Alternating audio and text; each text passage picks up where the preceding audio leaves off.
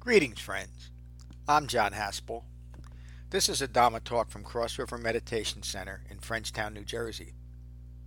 If you find benefit from this talk, please support the restoration, the preservation, and the presentation of the Buddha's Dhamma with your donation at becoming-buddha.com. Thank you. Peace. And again, this week's teaching is the 24th chapter of the Dhammapada. We're coming to the end of this 26th class study. I think we can see some common themes throughout the teachings, themes that have repeated, themes like restraint that comes up over and over again. Things like abandoning. I don't know if that's... Mute their mics. Could everyone mute their mics? I'm not sure. All right. But another theme that we've seen over and over again is restraint. And again, you'll see this throughout this teaching.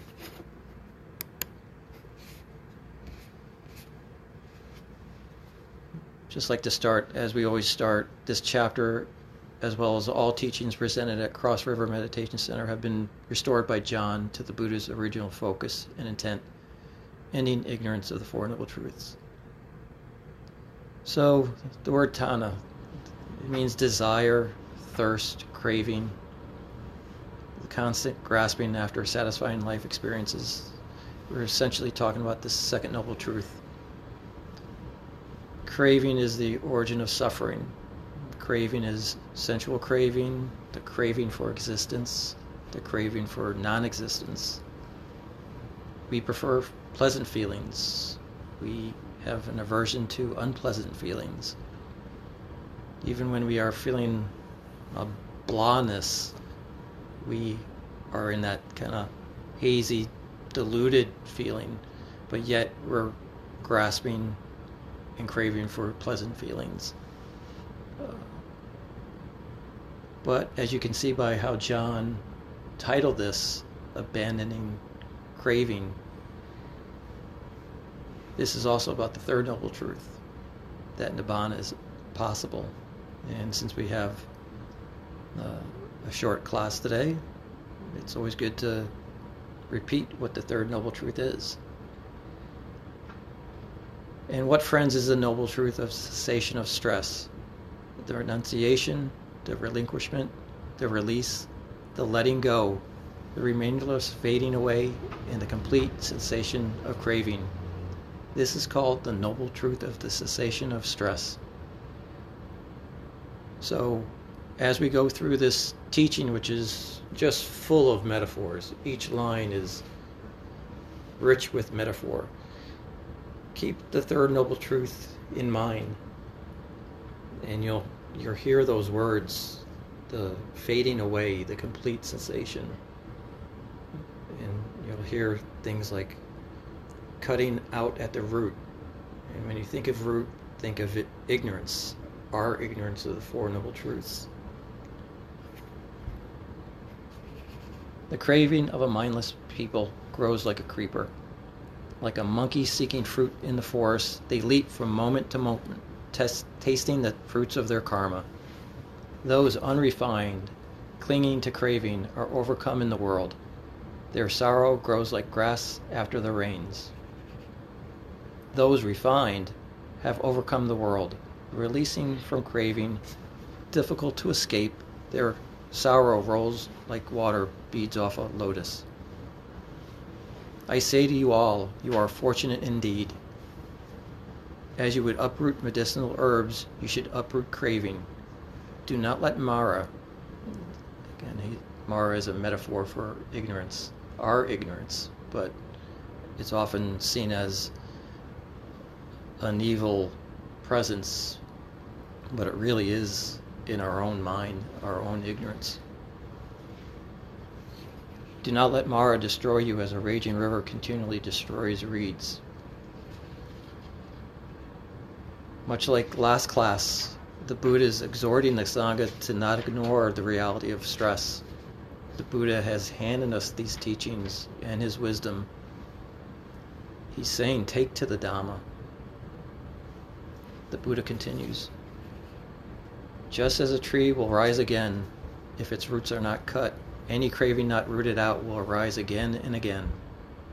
The mindless person, the currents of craving flowing unrestrained, are always grasping after pleasure and are swept away by the floods of their own passionate thoughts. Again, the idea of restraint is a reoccurring theme throughout the Dhammapada. And so is abandonment. We've been asked to abandon violence and anger, craving, and of course, ignorance. I believe the next class is wise restraint. So it's a reoccurring theme. The Buddha continues, everywhere the current of craving flows, the creeper grows and grows. Understanding, the disciple cuts craving at its roots. Flowing in from all phenomenon and sustained by craving, feelings of pleasure arise in all beings. Grasping after pleasure and satisfaction, people succumb to impermanence and decay. Overwhelmed by craving, the fool chases pleasure like a caged rabbit looking for escape. Bound to the world by greed, aversion, and deluded thinking, they give rise to suffering forever. Greed, aversion, and deluded thinking are the three defilements. But keep in mind the root defilement is ignorance. Overwhelmed by craving, the fool chases pleasure like a rabbit caught in a snare. Those that strive to abandon passion will destroy craving. These are John's comments. It is craving for and clinging to sensory experience that result in ongoing greed, aversion, and deluded thinking. In the Bhava Sutta, the Buddha uses a metaphor in the most beautiful and insightful manner. Karma is the field, consciousness the seed, and craving the moisture that sustains ignorance of the Four Noble Truths. I'm sure we'll be going over that sutta soon, and it's a lot to chew on. I believe John and Ram and myself had a brief conversation, and John asked Ram, did he see becoming as a noun or a verb yet? So I spent all week thinking about that. Even though I thought I understood the Bhava Sutta, it's one of my favorites, so I believe that will be coming up shortly. The Buddha's words, there are those that abandon worldly entanglements and turn to my Dhamma, and though free, run back to the bondage. Look at this person. Once free, they run back to the same old chains. The wise know that clinging to iron, wood, or hemp is easier to cut than infatuation with jewels, ornaments, children, or spouse. This bond is elastic, constraining, hard to cut. The wise cut even these bonds. The wise abandon sensual pleasure and calmly renounce the world.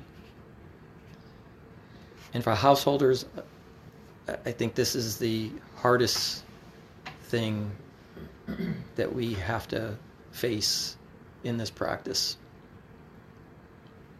We're being asked to turn our backs on our loved ones and renounce our love for our loved ones.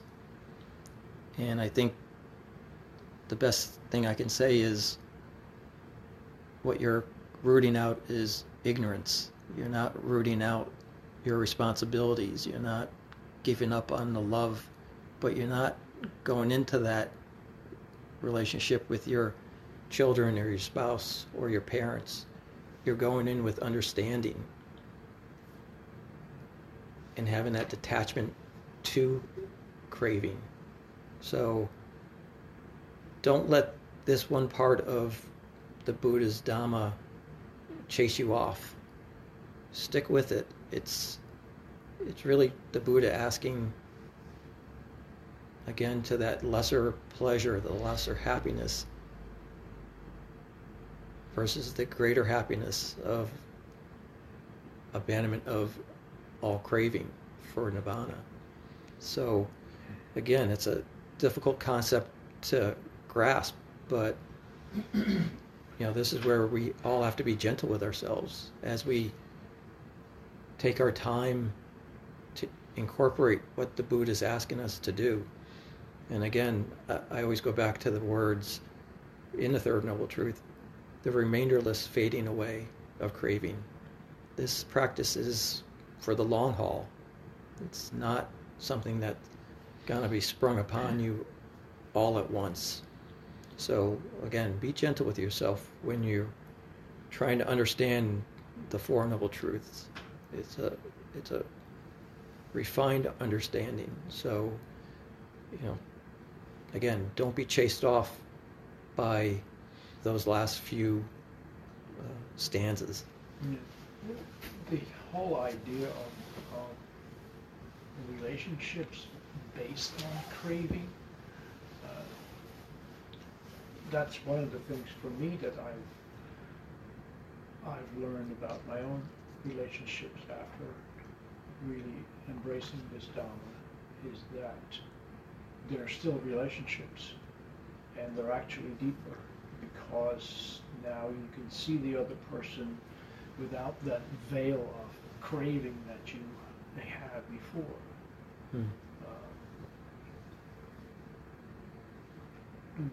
To have a lot of people will chase after relationships because the craving for just company, or acceptance, all these things, and that's a very thin motivation for trying to share your life with somebody. And then when you do have children, even there, you get to face your craving in that. I just had my wife's cousin who just had his life basically come to a dead stop because he had been dealing with his father's rejection of him and his rebellion against that, and now that's playing out with his son, and got into a situation where the son was basically not invited back home anymore, and I could just see how all these things were driven by all these subtle forms or not so subtle forms of craving, and the karma involved, the karma that was generated, from father to son, and again from son to father, that it was just I couldn't ask for a better demonstration for how craving destroys a lifetime and several at a time, and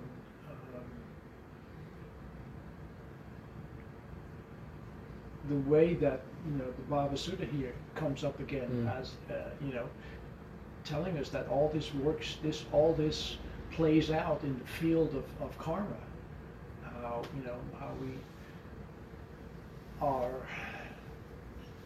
we are heirs to our actions all the time.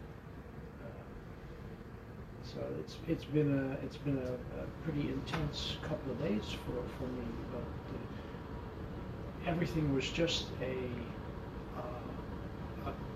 clear playing out of craving over generations, one bouncing off the other. But to come back to how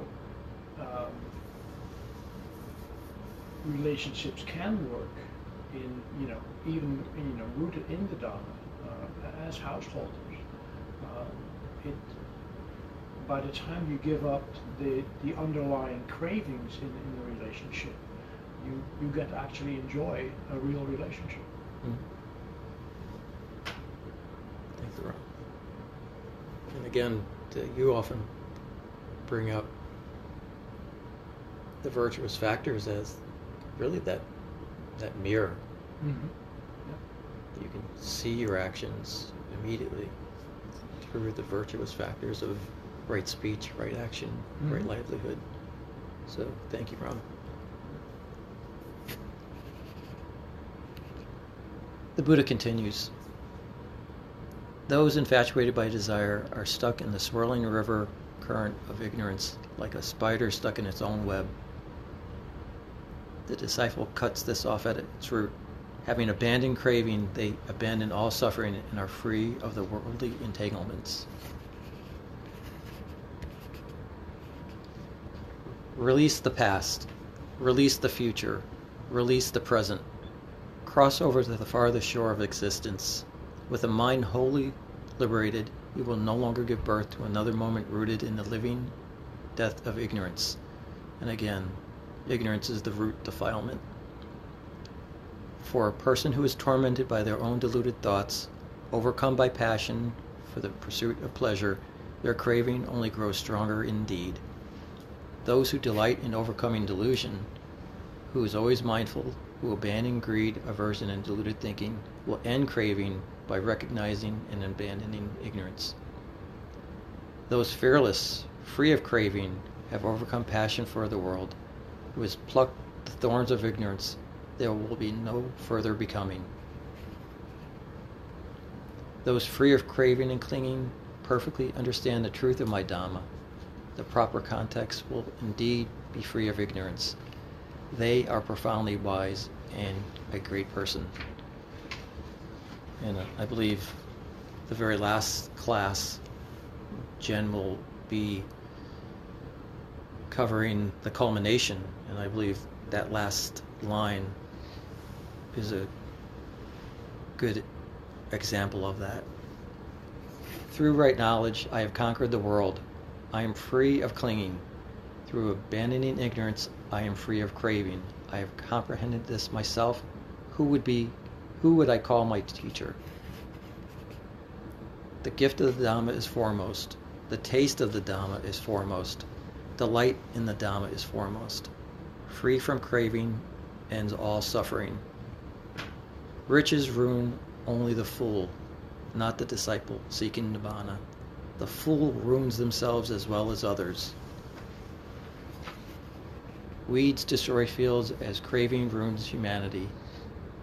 Therefore, what is offered to others free of craving yields abundant fruit.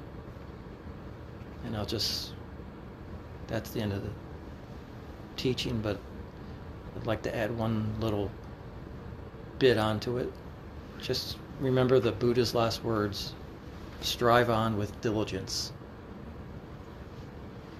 This is a practice of right effort, and I think Ram's example that he just gave is a perfect example of right effort, to be in the midst of all that and to see how the practice is truly a help. So again, thank you for that. I'd like to get right into the thoughts of everyone. It's a lot in there, so why don't we start online? Jeff, how about you?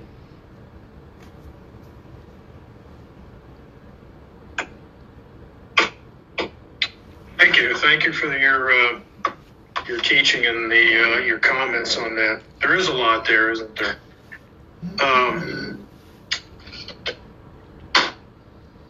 Yeah, it seems once you grasp that, how obvious it is, how the chasing and grasping after impermanent things and phenomena are really just a delusion if you think it's going to result in some sort of lasting contentment or happiness. It does seem foolish. I think of a saying that I recall often up here in this area, because everyone's so this part of the world's kind of a boom town, so you have lots of people rushing in looking for their fortune. And what I've noticed, it goes with the old saying: the desire to have quickly becomes the fear of losing. And no matter how much folks seem to be able to get here, they never seem to be any happier. In fact, they seem even more demented in a way. Thank you. And again, one of the main things we do in this practice is to gain insight to the 3 marks of existence, impermanence, not self, and dukkha. So that's a perfect example of that. Grant? Hi. Hi. Well, thank you for the teachings. I guess I'll just keep it brief. I'm still new to a lot of this stuff, but the concepts seem simple, but I'm already beginning to find that they do take effort and discipline, and I can catch myself straying away from the practice, and it's important to just keep returning back to these truths. That's all my thoughts for tonight. Thank you, Grant. How about you, John? I second Grant's comment, and thank you, David, for this. You made a comment. Once free, they run to the same old chains, an elastic bond that must be cut, and that's what I'm experiencing. And slowly, you see that you crave for things, whether material or for people's acceptance or approval or a different misunderstanding or a different understanding, should I say. And I'm new like Grant, and it takes time, but it's I can see that things are fabrications and things are creations of conditioned mind and something like that. But it's more at an intellectual stage than it is in a heart and soul, or I'm not sure how to put it. But I can see how following it and practicing the Dhamma and doing the meditation and just continue to strive with diligence. And that's, it's not going to happen overnight. And that's what I got from it. That was the most impressive thing. Well, that is called a Dhamma practice. And I can probably speak for most people that that's the trajectory of all of us.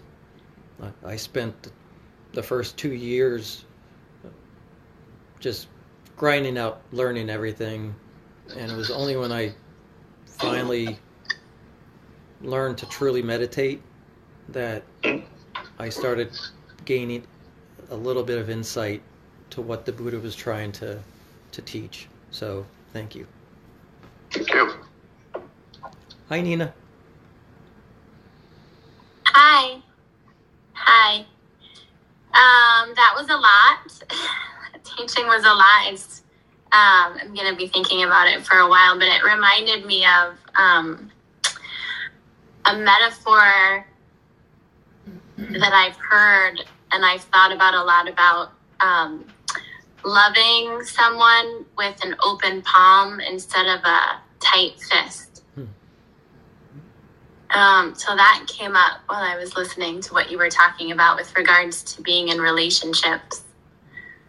And I third Grant as well, the idea of really sticking to it. I can feel when I don't meditate, I can feel it in my body. And it's hard. It's really hard, but the fact that I can feel it is substantial. So I'm grateful for that, to have the comparison. That's it. Thank you, Nina. Thanks. Thank you. Brian. David, thank you for this. I will agree that when I first started this and I realized that we would be abandoning attachments, the first thought that came to my head was my children. And I didn't panic, and I stuck through it. And what I came to realize that it wasn't so much attachment, it was my conditioning around the concepts and thoughts that I had of my children, and the craving for them to be something that fit my desires and whatever and what have you. And as I've gotten or working through that, it's become more and more unconditioned. And to Nina's point, loving with an open palm is equivalent to loving unconditionally.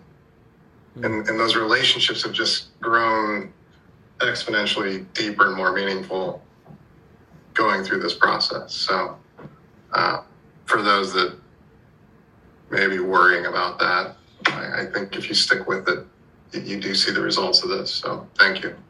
Thank you, Brian. That's great insight. And I think as parents, you just want to protect and shape and make the best for them, but in the end, all you can do is love them and understand just the truth of impermanence, and do the best we can. And it's a struggle for, I think, all parents to come to this part of the teachings. So thank you. Jane. Thank you, David, for the teaching. I want to build a little bit on what Brian said too. I find that through my practice, my relationships have deepened. I mean, I still I can feel a deep love, but without any kind of expectations or clinging. Just feel what I feel in the moment, and it's just totally different. It's not disentangling from the people themselves, but it's just all that was going on around it. And now it's just a pure feeling. So, what a difference. Indeed. Thank you, Jane. Dhamma teacher Kevin, welcome. Hi, David. Hey, everybody. Hey, Kevin. Really appreciate all your contributions, and it reminds me of a saying one of my teachers used to say, that meditation requires a strong back and an open heart. And we've sort of been talking about that. The right effort that we put on our cushion allows us to be in the world, and that calms what we can offer others, and other people can notice it, and it can be there for everybody else. And that's what sort of the part of the passage that says, the wise abandon sensual pleasures and calmly renounce the world. And it takes time, but as we continue to practice for calm and maintain our mindfulness, we can understand that it's just the world being the world, and we can calmly renounce our contributions to that stress. So thanks, everybody. Thank you, Kevin. I think we're done online. Brett. How you doing, David? Hey, Brett. Yeah, good to be here. Thanks for your teaching. I heard you. I don't know if this is my first or this is my second David teaching, so it's exciting to be here. But this is something I've definitely struggled with a lot this week. Or it's in my life, is the clinging, craving, sensual pleasures. I guess where there's desire, there's fear. You fear not getting something you want, or you know, so especially woodworking machines that drive me crazy. Some people do drugs. With me, it's it's distractions, and so I guess you're distracted from what is really going on, and that's what's arising.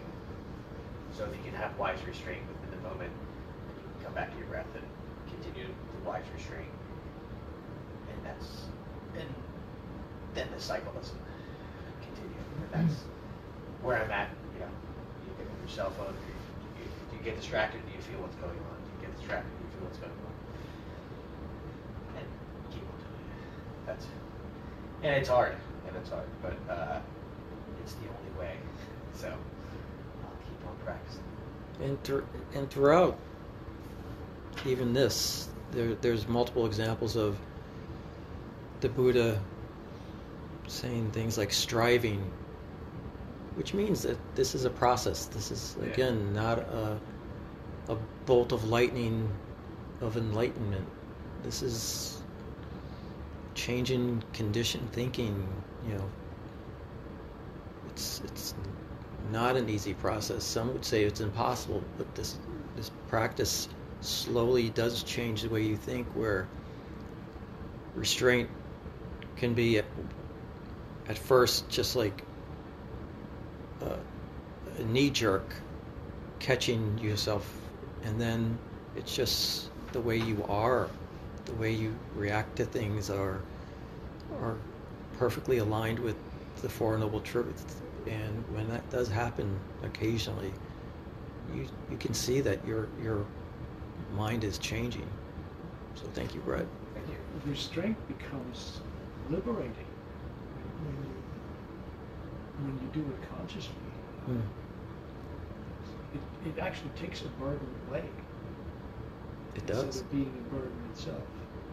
There's no being an effort. Yeah, there's no heavy lifting with wise restraint. If it's willpower, I think that's heavy lifting, and eventually you'll get exhausted by forcing yourself to be a good person and not crave for that next drink or that next purchase or that next swipe, versus wise restraint where you just understand that this thing is empty of any true value. So the ramifications keep on happening if you don't get it. It never stops. Exactly. Big time. Good evening. David, thank you for teaching. We appreciate the comments of the Sangha. It's so rich. And when I read this and reflecting on the holidays, I couldn't help but thinking of the relationship between eye-making and craving. That also is a reinforcing cycle. That your eye-making is reinforced by your craving reinforces eye-making, and then the revelation of restraint, to let go of that in a time where you're spending time with loved ones, is such a gift. So, impression. Thank you. Thank you. And multiple times, even on Thanksgiving, I was able to help shift conversations just by simply saying, you don't need to approve or agree, but just accept. And it diffuses almost every argument. And it's a little trick, but it's based on the Four Noble Truths. So yeah, if the audience understands the distinction between the two, it works. I used it a couple of times when there were really kind of gnarly conversations, and I just stuck with it, and it's just the truth. So thank you. Dustin. Thank you, David. I was just thinking about what Nina said about that open hand, and like how that when I try to control things, that hand really clenches, you know. But going back to what Ram was saying about how restraint becomes liberating through meditating and doing this sort of process, I notice when I clench that fist, you know, like I notice when things come up that I'm controlling or feeling jealous, or, you know, like I can see when I'm not loving in that open way. I'm clinging, right, out of fear. I can really feel that now and see it, and sort of like be with it. And the distractions too, I can sort of recognize that quickly. Trying to control my everything, my space, my silence.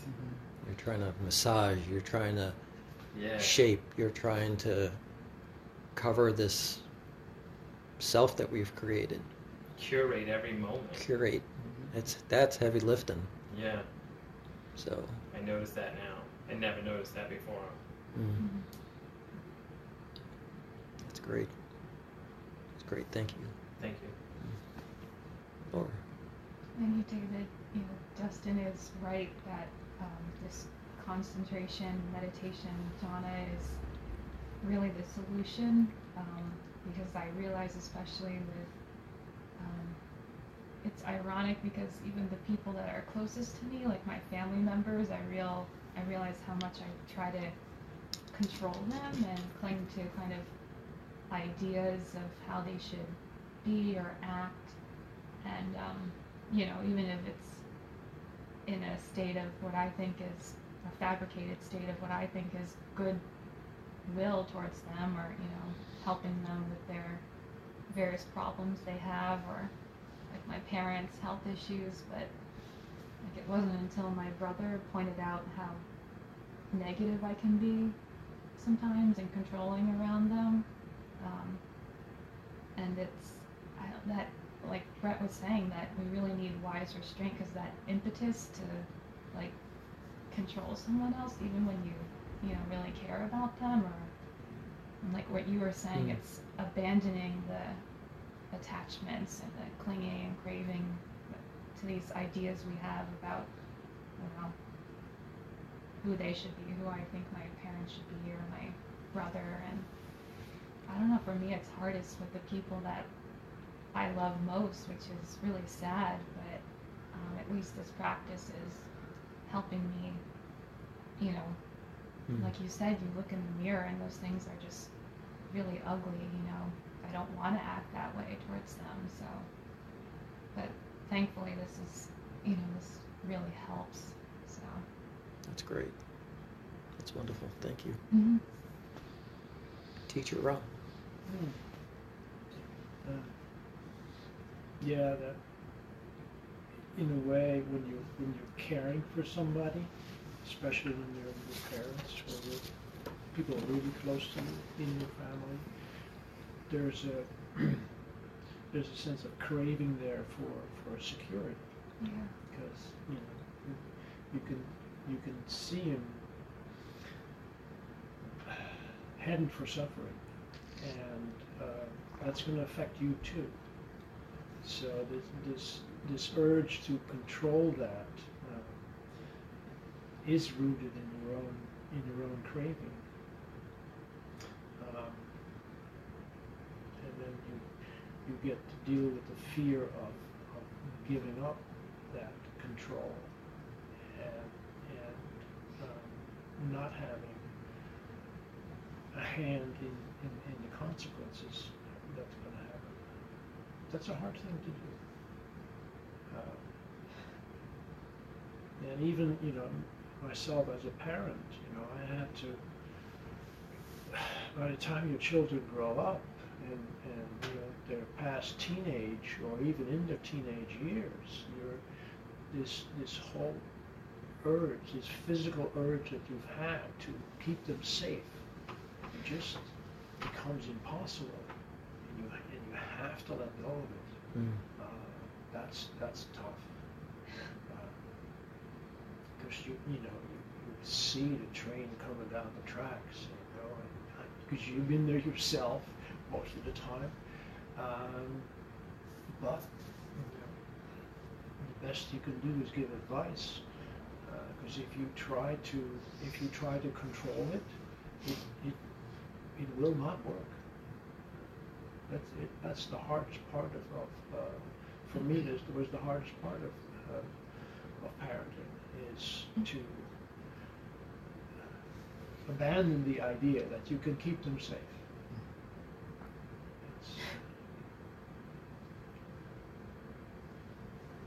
And the same thing plays out, between a child and parents. Mm-hmm. I already have my daughter,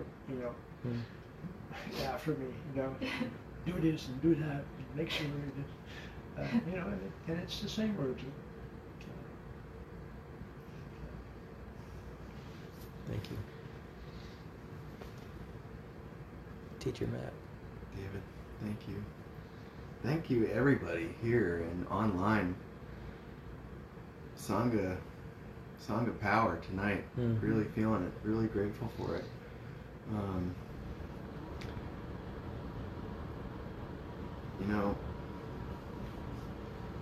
There's a saying that I'm sure we've all heard.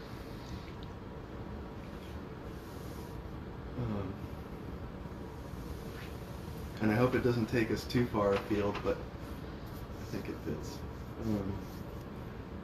The road to hell is paved with good intentions. Mm-hmm. And that, we're seeing this in our own lives and around the dinner table or at work or wherever in our relationships. And that makes me think of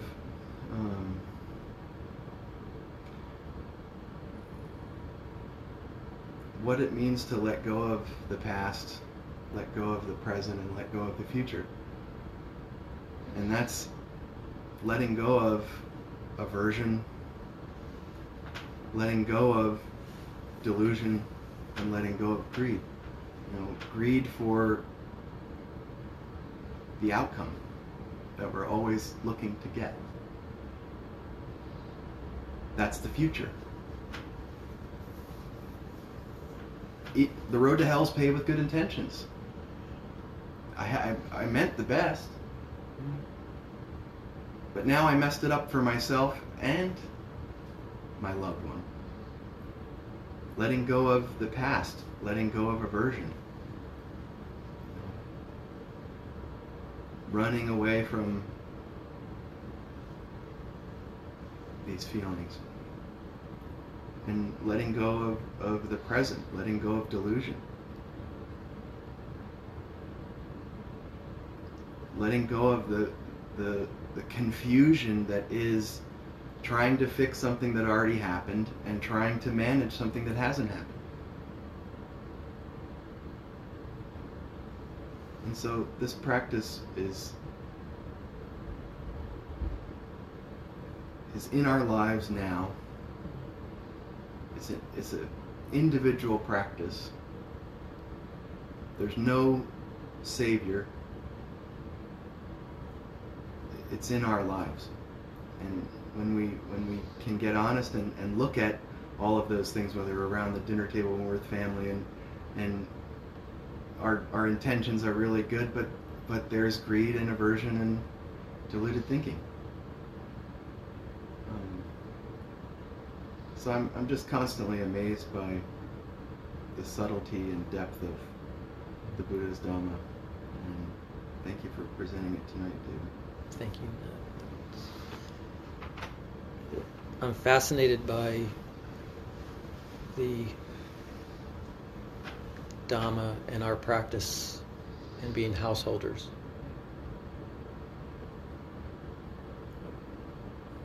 I look forward to taking that viewpoint in the future and how we can not make any accommodations, because this practice doesn't need accommodations, but to think in terms of we are all householders and we have unique circumstances that a person in a monastery or in the woods doesn't have. challenges that are coming at us at a velocity and with consequences, but yet I believe that this practice has such a profound value. And I think of what Nina said, and I look at Laura, and I think that this practice will certainly be a better approach than, as Nina said, a closed fist.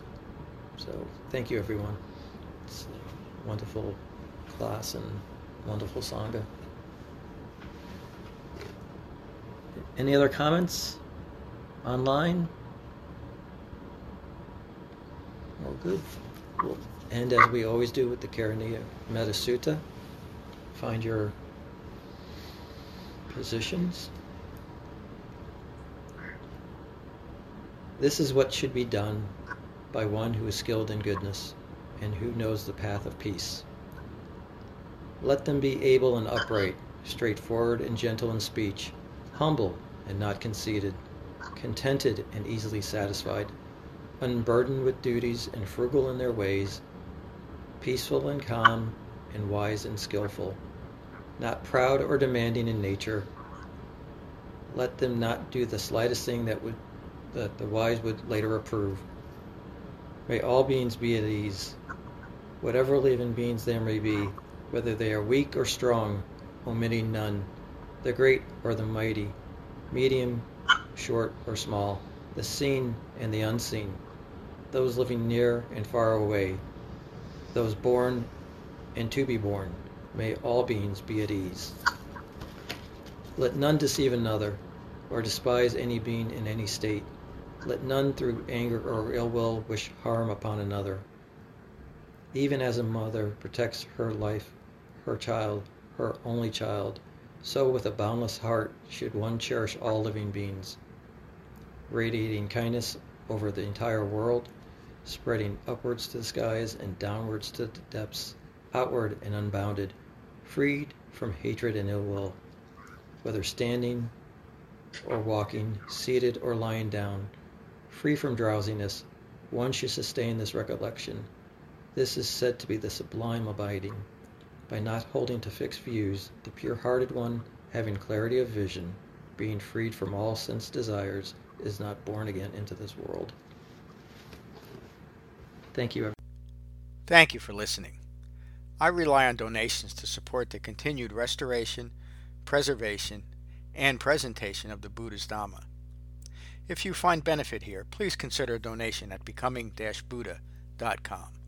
Thank you. Peace.